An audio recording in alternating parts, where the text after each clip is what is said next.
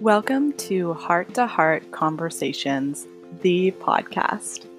I'm your host, Marissa Etzel, and together we'll get out of our heads and into our hearts. These deep and meaningful conversations are meant to crack open our hearts, expand our worldview, and cultivate compassion. I truly believe world peace and unity of all people is possible, and it all starts with a heart-to-heart conversation.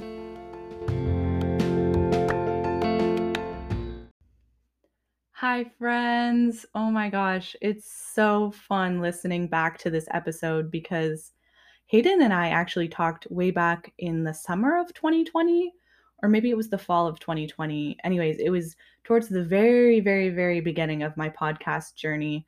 Actually, even before I had a podcast mic and everything. And so just a little heads up that you might hear some like popping or crackling in this podcast episode. And it's so worth it though. Like the content of our conversation is so rich and so full of life and purpose and meaning. And I just am so grateful for Hayden sharing his story so openly with all of us. And yeah, so I just wanted to give you that heads up. And I'm also starting to read reviews before the podcast episodes. So today's review comes from the one and only T.O. Batman, which I'm very intrigued. I'm like, do I know this person?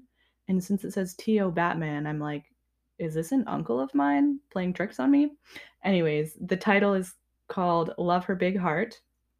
And it says, so amazing to hear honest conversations. Sometimes the most uncomfortable conversations are the most honest and truly needed.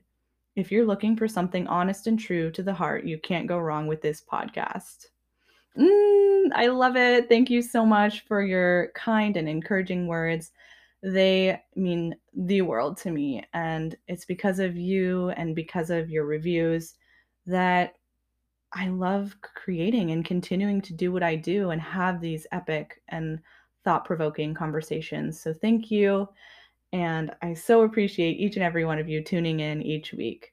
Much love, and we will get into the podcast episode. We are back for another heart-to-heart conversation, and guess who I have on today? I feel like this is royalty, like President Hayden. I'm not president anymore. We're also not at Pacific Lutheran University. I have no power here. But no, that's so perfect because that's how we met. It's when we were at PLU. We were both students, and at the time, yeah, you were serving as president of the, what did you call it? Associated students. Yep. Yes, that. Associated students at PLU. ASPLU. Yep. And gosh, I forget how we even first started talking, but it was one of those scenarios where you don't know each other, you get together, you start talking, and it feels like you've known each other for forever. And I swear, Hayden, like we've only talked a couple times, but every time it's just everything's flowing. Like we can just riff on anything and talk about anything and everything. But today we have a specific topic. We're reining it in, and we're centering our heart-to-heart conversation on autism. So let's start there. Hayden, please share a little bit of your story and why you're here talking about autism with us. I appreciate you having me on. I'm here because I just love talking about autism. For one, I love talking about my journey just as an autistic person and what that really has meant with me, just like interacting with people and just like the social development, because to be quite frank, it's really fun to tell people about because it's not I definitely was not your average kid, especially with what was going on in my head, how I was perceiving things and whatnot. And I think it's awesome to have conversations like this because neurodiversity is important. Getting perspectives from other people and their journeys is important. And so any way to divulge into more talks that promote diversity and growth, I think is awesome. I love hearing about other people and their experiences from other lens. And I just like to think I'm here where I can offer mine as someone who is autistic. Yeah, that's such a beautiful lead in because I mean, I know autism is a spectrum, right? And so it's Hmm. not like you, Hayden, are the voice for everyone with Right. autism and what you're saying Yep. here is truth, right? Like you're sharing your experience, and that's what Heart to Hmm. Hearts are all about, is us sharing our story and really opening up this space for others to share their story. And I think that leads to healing and growth. And so thank you. And I mean, you even I saw dabbled in this in PLU and used your story and created a platform for others. So will you speak a little to that first? Yeah. So, as far as my involvement at PLU was concerned, as far as me sharing my side of being like autistic and whatnot, as well as promoting conversation and growth around the general topic of the spectrum, was that in April of every year, it is Autism Awareness Month. And so I have an awesome friend named Nene Watts, who I used to partner with. And we used to have these series of events on campus where people could come and learn more about autism and a certain intersecting identity, such as race, gender, socioeconomic status, and whatnot. We invited other autistic individuals to come and speak as well, where we could, and we brought in various experts to talk about it. And at certain times, we were able to talk more about our personal approach to everything.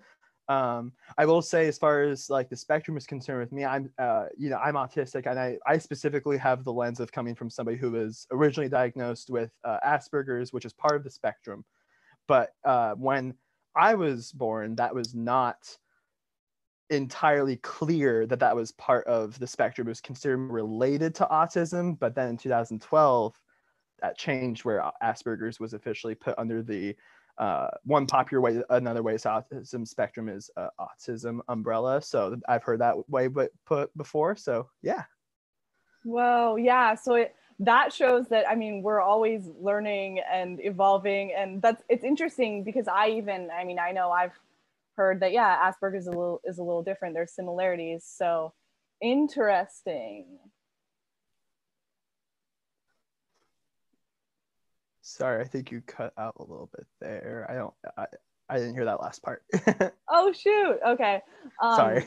No, you're good. I was saying that, yeah, it's interesting because I've heard that, Asperger's is a different, it's like a totally different subsection, and it's similar to Mhm. autism but not like within the umbrella. So it goes to show like we're always evolving and science is coming out with new things, right? Yep. Yeah, it's crazy. It's like, oh yeah, because the DSM is essentially the dictionary of medical terms, and it's like, well, there's been an update to this word, kind of, but that update means it can be a big change for sure. And so, and especially too, like it can go as far as what that means as far as treatment, how a treatment's approached to you, to how you address what you diagnose yourself as, which is a really interesting way to go about it. And so, because it was sophomore year of high school where that changed, where I could, like, before I would just say I'm someone with Asperger's. I have Asperger's, and then it's like, oh, like it's clear that you like I can identify as someone who's autistic because of this change. And so, and I thought the change did make sense in that area, because I really like how we look at more as spectrum and autism. Yeah, it's really grown where it used to be, because in the 40s and before, the diagnosis name for autism was not great. It was actually the R word. It was that was the official term that was for what is autism now. So yeah. So for listeners, because I think I know which R word you're referring to, but I would love for you to Yes. explain that for the listeners. Yeah, so yeah, when I said the R word, I do mean the word retarded. That was mental retardation was the official classification of someone who is autistic, from I believe the 1940s and prior, with like the 1880s, I believe, is when they first started to really start to recognize it, with some parts of the world maybe going as far back as the 1840s, maybe. And so Yeah, and then in the 50s or 60s, that's when autism started to be used. But literally, one of the listed causes in the DSM manual, I don't remember what version, was literally that your mother didn't love you enough as a child. That was Whoa. literally the one of the causes of autism, the listed definite reasoning. And there's actually a great documentary that talks a little bit more about that, around Temple Grandin, who is an amazing autistic professor. And her mom, if I remember correctly, was told that she did not love Temple enough. And if you watch the documentary or the movie about her life, it is very clear that she had a very loving and supporting mother. So that's kind of the history of that side. So yeah. Yeah, I love to delve into causes because like you Yeah. said, you hinted at, there's so many, I think, like maybe myths out there that people, oh, it was vaccines, that's why you have autism, right? Yeah, I used to get that. I used to get that when I was younger.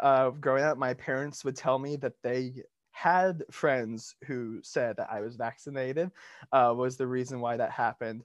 And so there has been numerous studies that have shown that there is no link between vaccines and autistic development.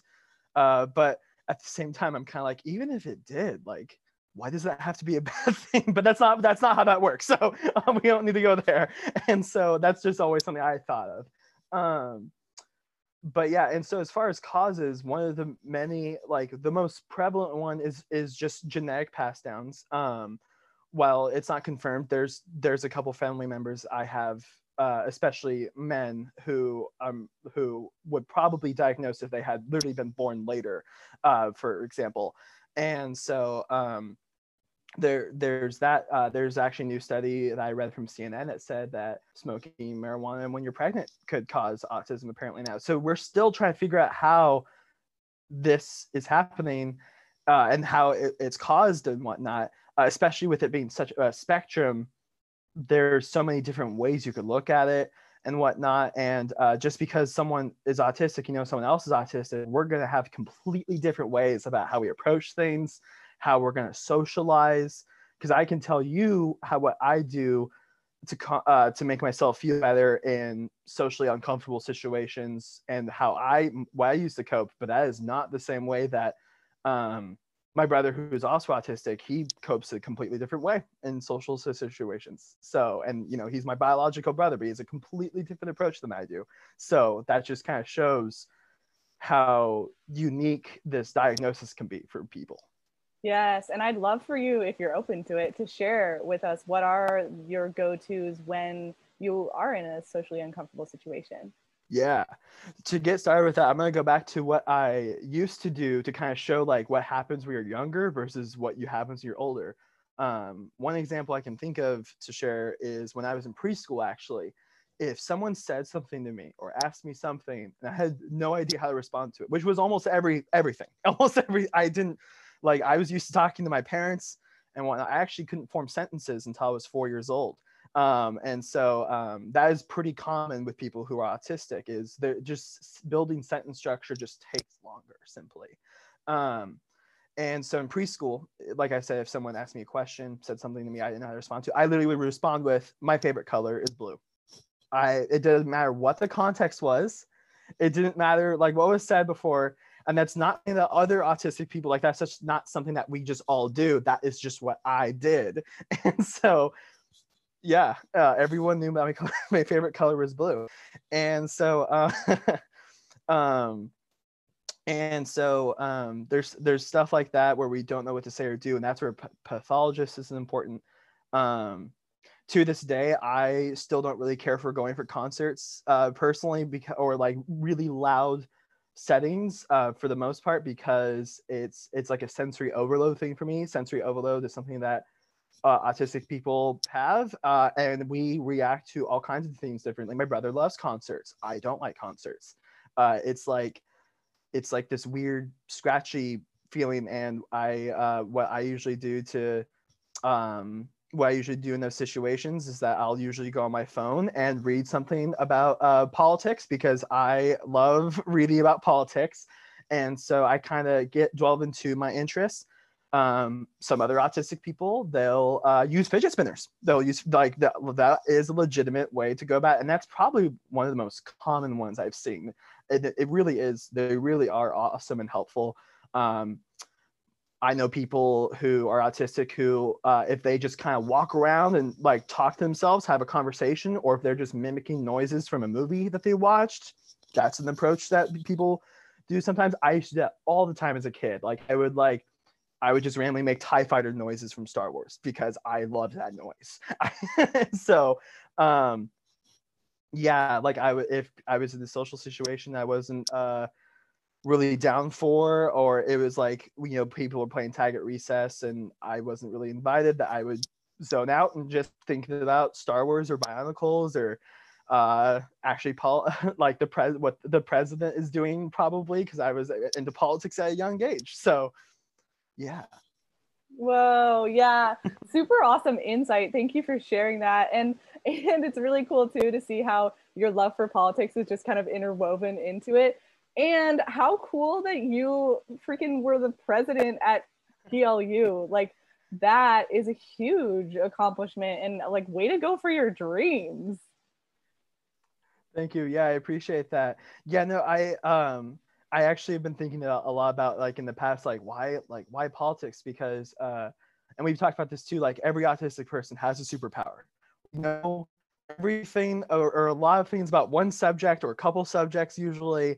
And for me, politics and drawing maps are my two things. I actually think that being bullied as a kid is what led me into politics, actually, because I essentially would get bullied. People would call me names, and then I would ask my parents, like, hey, what can we do to like make this stop? And then like I would see President Bush on TV, and I would ask them, like, why, who is this person, what is he doing? They're like, oh, well, he's essentially like the CEO of the country. And I'd be like, so like he could change rules to stop stuff from this happening. And they were like, perhaps down the chain, or like, you know, there's some people, like the mayor would do something like that specifically for Portland. And I was like, oh, okay. So if I want these things to stop, I need that job. And so that's literally like what started it for me. So yeah. Wow. Oh my gosh. Yeah. I mean, it's kind of unfortunate that it was due to bullying that you found politics, but hey, I mean, yeah, it is a great way to make change, and you know, like at the grassroots level too. I mean, it's not like I saw you at PLU, right? Like you're interacting with the students, you're actually wanting to get our voices and just like work for the people. Exactly. Yeah, no, it's the only way I can really see myself doing work, honestly. That's just what I love doing. Is, you know, I have my ways of how I've been talked down or beat down, but other people have different reasonings or approaches as to why that's happening to them, and I just want to do everything I can to stop societal discomfort when there's especially multiple approaches to things. Yeah, that's kind of what pushes me into politics. But yeah, I want to dive deeper into that, because you know, you're talking about your superpowers as an autistic individual, and you're talking about this passion for politics. And so kind of like where do you go from here? How are you going to combine your superpowers with your love for politics, and make a difference in the world? Yeah. One superpower that a lot of autistic people have in common is we tend to be very detail oriented, and in politics, for example, that is something that can go a long way. Almost any job that can go in a long way. And so for me, I think, I mean, you were talking about how cool it was that I was doing by president, especially someone who is autistic, because yeah, it is a very social job, and socializing and being autistic it's harder. That it is harder. And so we don't learn social cues as well just from watching people and kind of breaking down what happened as well as other people do. That's why pathologists are so important. But anyways, with the superpower aspect, yeah, so for me, it's like I naturally am already trying to like talk to as many people as I can, learn as many stories as I can, reading history and whatnot. and learning what other people use to develop solutions. And so I'm hoping that if I'm in a position where I can implement policy, I can cite back the knowledge I've learned to solve problems. At PLU, that looked like building, trying to get funding to build a wheelchair ramp, renovate sidewalk paths, because people with PLU was not a very ADA compliant campus, simply put. And so I wanted to make a change in that because that affected a particular group of people, but not the rest of campus as much. But it was an issue that I would say that campus cared about a lot. So, yeah. So there's something I want to circle back to that you've been mentioning, and I'm like, I know I would like some clarification, probably the listeners too. Yeah. It seems like you're saying like, oh, that's where pathology comes in, or that's why pathologists are important. So will you touch on that a little more? Absolutely. So I loved having a pathologist from kindergarten through ninth grade. That's how long I had used a pathologist. So I was lucky enough to have a pathologist through the public education system in Portland. And so not every school district, from what I understand, offers pathologists for free always. Sometimes they don't have them and they refer them. Portland Public Schools, luckily enough, and I think most school districts have pathologists for students. And so what was awesome about having a pathologist is like there could be a time at recess where, like, let's just say like in fourth grade, I think we were trying to play some sort of like fantasy game, like where we would all play around, but like I would try to create all of these rules that I thought were fun, but other people didn't. But like when we're that young, people don't necessarily say why they don't like the thing it is. They'll just start being mean to you. And so with the pathologist, I could go up to her and I could say like, what is that? So basically I could be like, what just happened? Like this happened at recess and now nobody wants to like play with me. And I like, why? And so like that person was someone who could like try to understand what happened. And then would then go into detail about like what happened, like, and then give you ideas about what to do in the future. In this case, it would be like, oh, like maybe hear what a few other people want to propose first and see if anything they say is something that you want to do too, reinforce that, for example. Also, it was like a cool space because like I can meet other people who were also autistic or maybe had another social disability of some sort, and we would actually be able to hang out and play games together.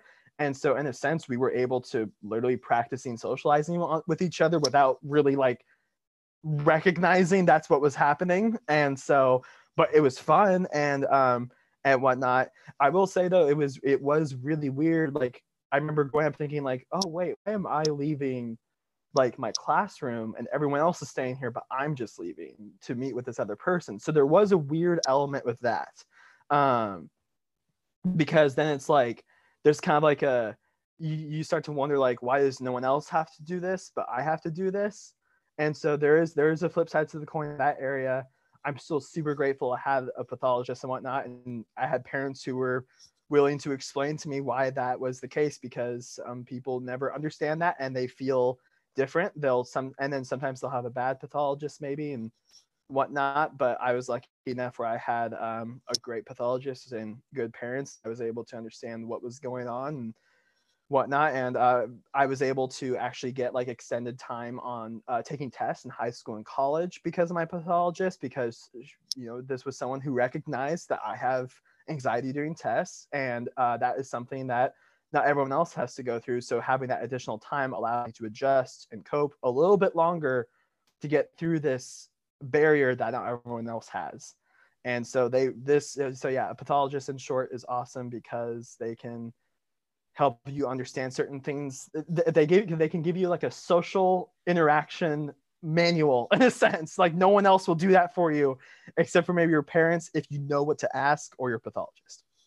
Yeah. Oh my gosh. It's a safe space, like you said, to explore and kind of try things on. And yeah, you recognize that, oh, I'm leaving the class and other kids may not have to do this.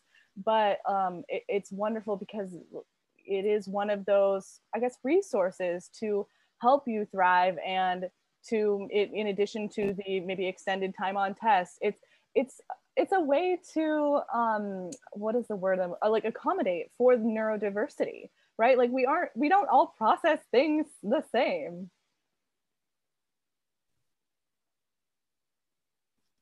Uh-oh. Mm-hmm. Oh shoot, I thought I lost my Wi-Fi. Oh no, you're good. Yeah, no, it's definitely interesting because like it actually a law passed a year before I started at PLU that actually made the whole timing extension transfer into PLU a lot easier. There was like the one rare bipartisan bill that passed in 2014. I say rare because the Republicans controlled Congress, but Obama was president. And this is 2015, so right before I started at PLU, that basically removes this financial barrier to continue like your like services from high school. Like I was told by the director of disability services at PLU that like literally a year ago and beyond and prior to that, you would have actually had to pay like a $270 fee to like literally like be able to use your time extension. And it wasn't because of a university policy, but it was like some sort of strange federal policy that was applied to universities that was changed during the Obama years under a Republican Congress. And so, and so literally it was just crazy to me to think like I would have to pay that was essentially like a pre-existing necessity for me to thrive in education as well as everybody else. So right. Yeah. And I think you spoke to this a little bit earlier when you were talking about what you and is it Nene? Yes. Yeah, what you and Nene were doing at PLU, about how even for folks with autism, there's like this whole spectrum of each individual, right? Depending on socioeconomic status, but depending on race and all of those different factors. And so I know this is like we're getting like into the nitty gritty and the deep, but this is what I live for. This is heart to heart right here. And so will you dive deeper into that? Yeah. So the diagnosis journey and the spectrum and where you lie on the spectrum, your race and your gender are all factors that really determine if and when you get diagnosed. And so I was lucky enough that I was diagnosed at the age of 4 years old. And so I say lucky because especially in the let's see, that would have been the year 2000 or 2001. Back then, especially, I think the average age of diagnosing somebody was a couple years older. It was 6. Now it's starting to look more like 2 to 4 years old, I would say, on average nowadays. But if you're white, you're much more likely to have an earlier diagnosis than a person of color is likely to. And so I was actually the main reason I was even diagnosed was because my preschool teacher was the first person to ever say to my parents, like, I think Hayden has Asperger's syndrome. And I was my parents' oldest child. And so like, I am ground zero for child raising for them. And so they had no idea that me not learning how to form sentences until I was 4 years old was considered late and whatnot. And compared to my average peers, my eye contact was non-existent. I was looking everywhere else but people's eyes or at people. I wanted to look at the Legos. I wanted to look at the cool, colorful poster on the wall, and whatnot. So basically when she noticed that I wasn't socializing as well, when I was saying that my favorite color was blue and whatnot, that's what led her to wonder if I was autistic or not. But fun fact, because of laws at the time, why my doctor said that she could have made an official medical diagnosis for me, that was not what happened. What we ended up doing is we were able to get the school district to recognize it. And the reason why medically we did not move forward with me being officially diagnosed as someone with Asperger's was because prior to the Affordable Care Act or Obamacare, pre-existing conditions meant higher insurance costs. And so literally, if I had moved forward with being medically diagnosed as somebody with Asperger's, there would have been a rise in my parents' health insurance. And so now with Obamacare, that is no longer the case because there's a provision preventing additional charges for pre-existing conditions in that regard, and just completely banning discrimination on pre-existing conditions. And so there was that factor. But I know a lot of people who are autistic who were not diagnosed until their teens. And that is not always the greatest problem, because I know people who did take that long to get diagnosed, and there's, because of how our society works, the whole pathologist approach with the whole like, why am I leaving the room and everyone else is, if you're not diagnosed at an early age, you kind of start to have this what's wrong with me mentality. And it's really easy just with the way how everything functions, and because people don't see autism for the superpowers that has, a lot of the time, even if you are diagnosed at a young age, you kind of have like a what's wrong with me, why am I different. But that was part of the reason why I loved the X-Men so much when I was a kid, because in the show, you know, the X-Men are mutants and they have these cool powers, but society is terrified of them. And so, and like they have like senators in the show who are trying to like kill mutants or whatnot. And I honestly found that show to be kind of relatable in a more extreme sense. And so, yeah, I hope that answered your question. I don't know if I got a little off there, but yeah. I mean, there's just so much within that question. I love that you shared, you know, from your experience and growing up, what it was like.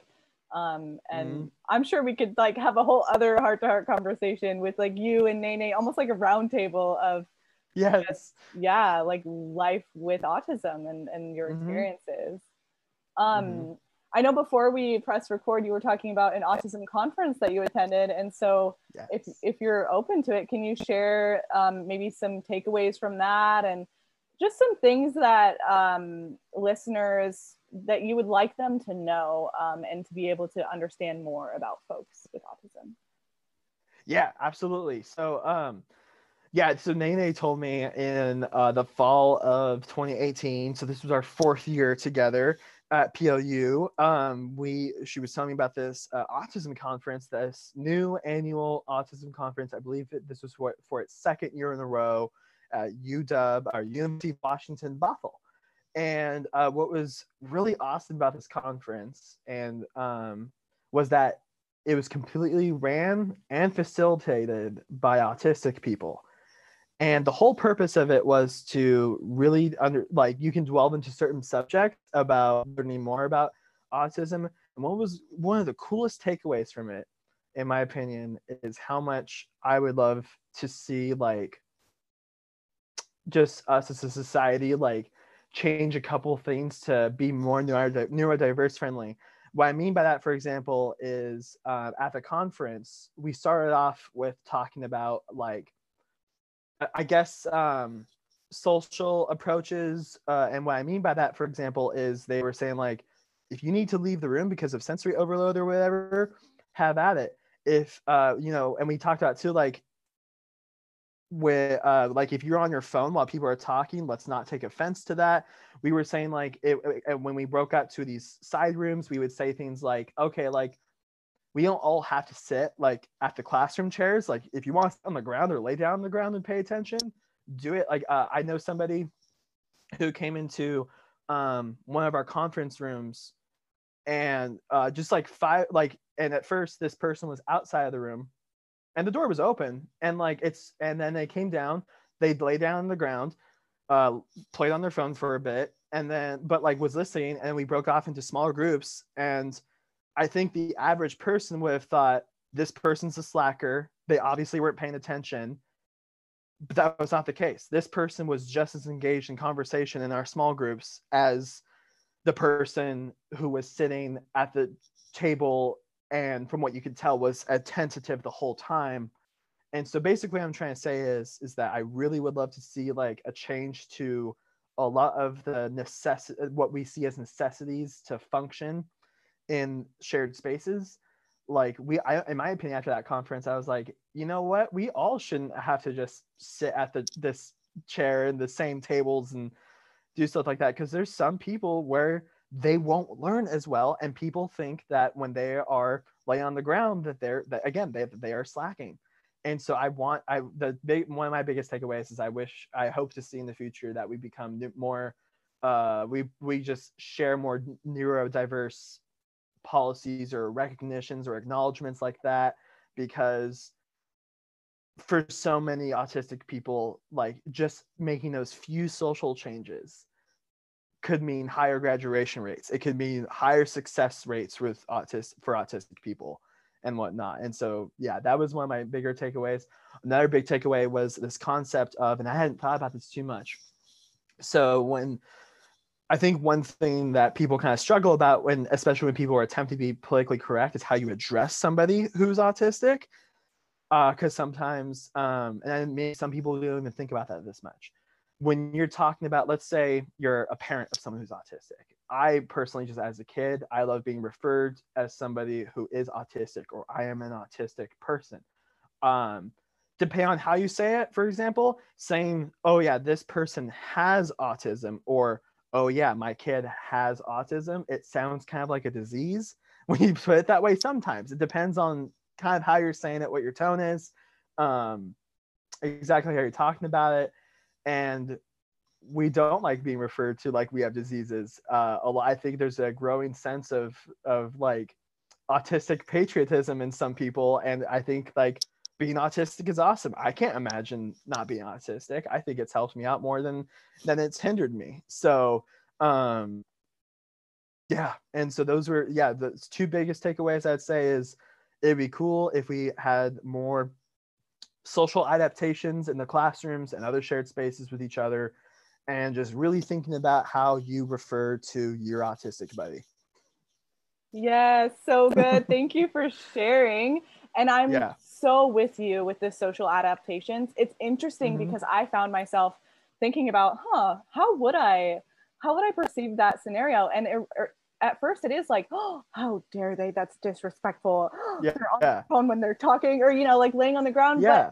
But then I'm like, why are we all sheep? Why are we told to sit down and shut up and listen?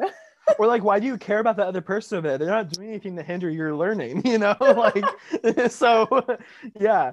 Like, if someone's like being loud in the corner or something like that, that would be a little different because that's hindering other people's learning. But like, I think we can make some changes that can make the learning environments more accessible. And so, like when I was younger, I used to love drawing. Well, I heard a teacher lecturing me, and I was told not to do that because they think that I am just completely zoning out and drawing. But in actuality, I am listening to you. I have a place for my eyes to be, because especially younger autistic people, like I said, eye contact and like looking at someone when they're talking, it doesn't come natural to us. Actually, one of the newest cool versions of this new study I was reading about, it's so awesome, about getting 1-year-olds or like even infants to see if they're autistic. It's a new study. It's not official yet. They're still experimenting on the accuracy. Is if you take a baby or a toddler and you don't know if they're autistic or not, the child that is less likely to be autistic, if you have like a TV screen with people making funny faces, but then you have another screen next to it with all these colorful shapes moving around the screen, the non-autistic kid will probably stare at the faces 9 times out of 10, look at the shapes on occasion, look back at the faces. But the autistic child, they will probably look straight at the shapes and either only look at those, or they'll give it like the faces one glance or a couple and then just go straight back to the shapes. Because I don't know, eye contact is weird. I was lucky enough, my parents told me to approach that. They're like, look at somebody right here between their eyebrows, because the eyes aren't as daunting and they think you're looking at them in their eyes. So yeah.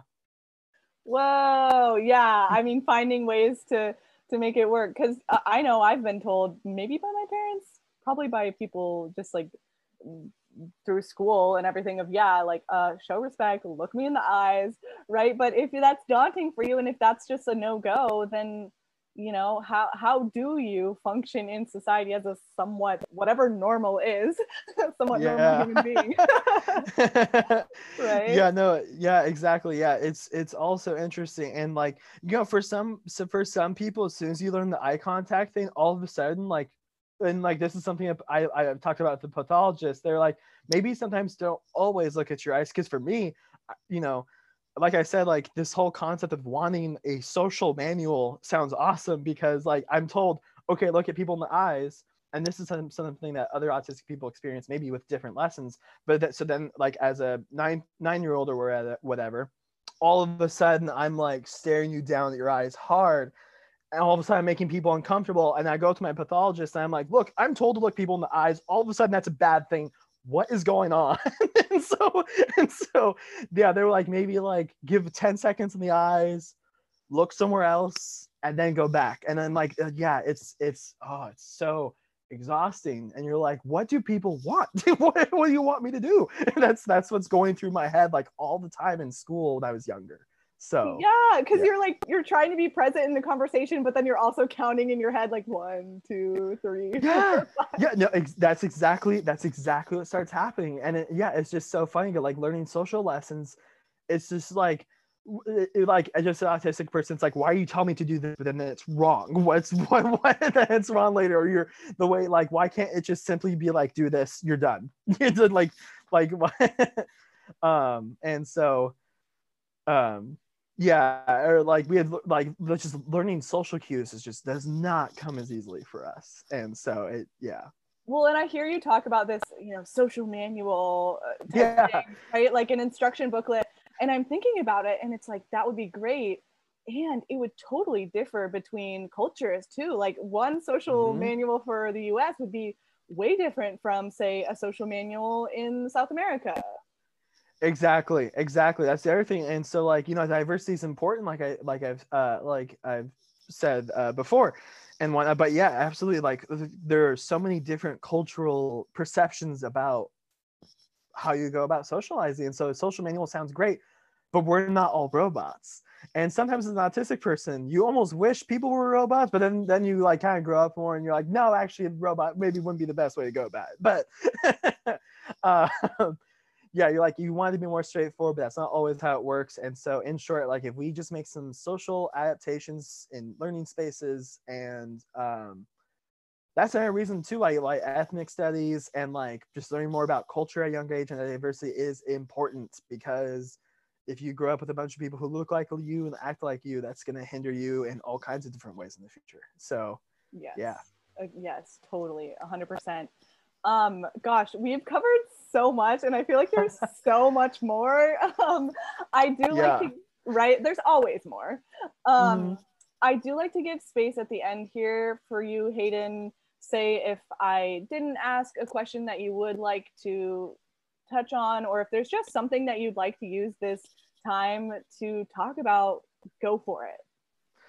Ooh, yeah, I appreciate that. Actually, there is something that I like to think about. So again, I can tell you all about my autistic experience. I can't tell you everybody else's. I can tell you a couple themes that we may share in common from observation or stuff I've read.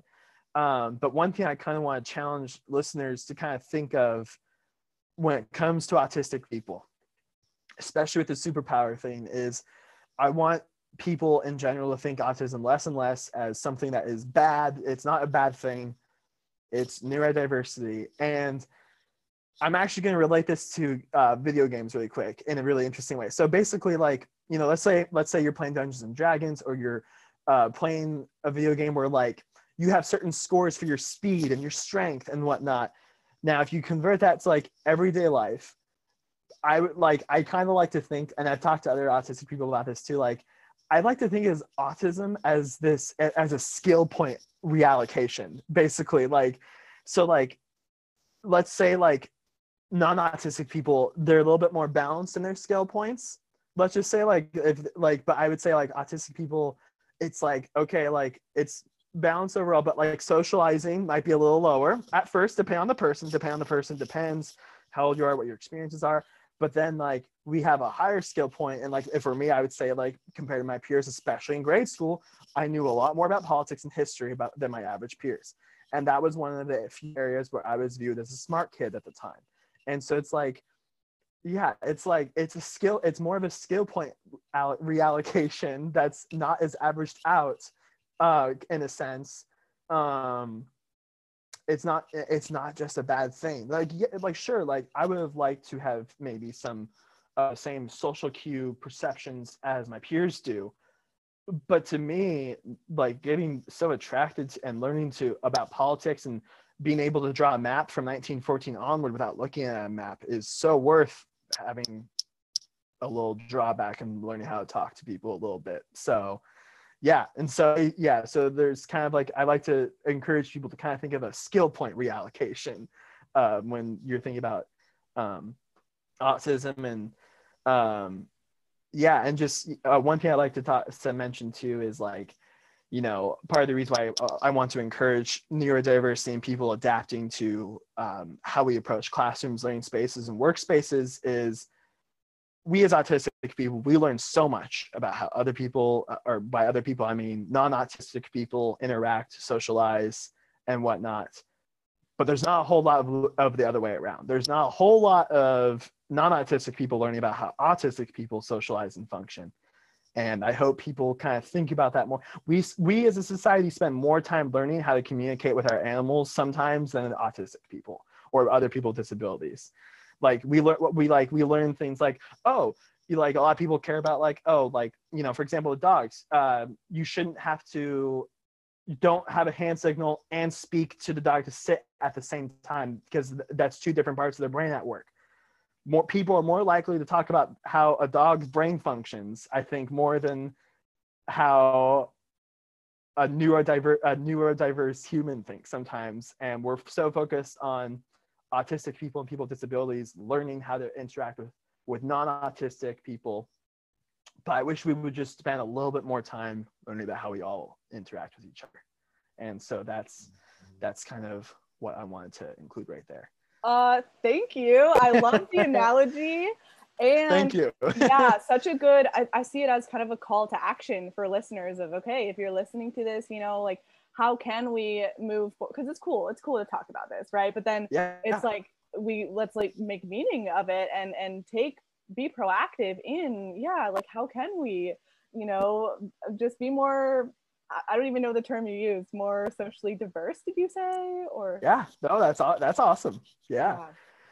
And as far as learning more outside of here, like, I actually like to encourage people not to go to Autism Speaks that much. It's one of the more popular resources for autism. And the reason why I say it is going back to that whole, like, someone has autism, is just from my experience and other autistic people, and this actually got brought up at the conference, it just feels like Autism Speaks kind of comes from that sick that we need to recover and cure you, because their website literally talks about how there's no cure for autism.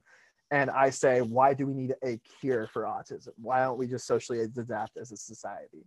And so reading books or watching stuff from Temple Grandin's awesome. Any book that is from an autistic person's perspective. John Asperger, if I remember correctly, is the name of the doctor who, for example, created the analysis or the single point of Asperger's. Like, learn about the spectrum. There's like 7 different names under the autism umbrella or spectrum, with Asperger's being one of them. I can speak a lot on the Asperger side of things, but there are all kinds of different areas under the autism spectrum disorder. So yeah, so many good resources, and of course you are a resource. So how can people connect with you? Yes. I love chatting with people and talking to people, especially during this time of COVID. Hit me up online. I am on Facebook, Hayden Cash Burnell. Instagram, it's at president period, and then my first name without the N. You can hit me up there. I also use Gmail, haydencash@gmail.com. So yeah. Perfect. And we'll include all of those in the show notes. And yeah, I mean, if you're listening and if you yourself have autism, or if you know someone with autism, we would love to hear your takeaways. Reach out to me, reach out to Hayden. Really, like, this is just the start of the conversation, this heart to heart. And we love for it to kind of ripple out and to hear the impact that it's making. So we'd love to hear from you. And until next time, thank you so much, Hayden. Thank you so much. This was awesome. Yeah, hit me up. I love talking about autism. You can hit me up with zero context about what you're asking me this question. I will answer it. So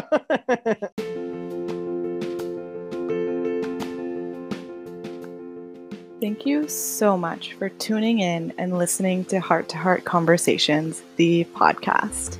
If there's someone in your life that would really benefit from listening to this episode, it would mean the world to me if you took 30 seconds to share it with them right now. You can take a screenshot, share it on your social media, text it to them, do whatever you have to do to spread this message of hope with the ones you love most. Until next time, keep following your heart.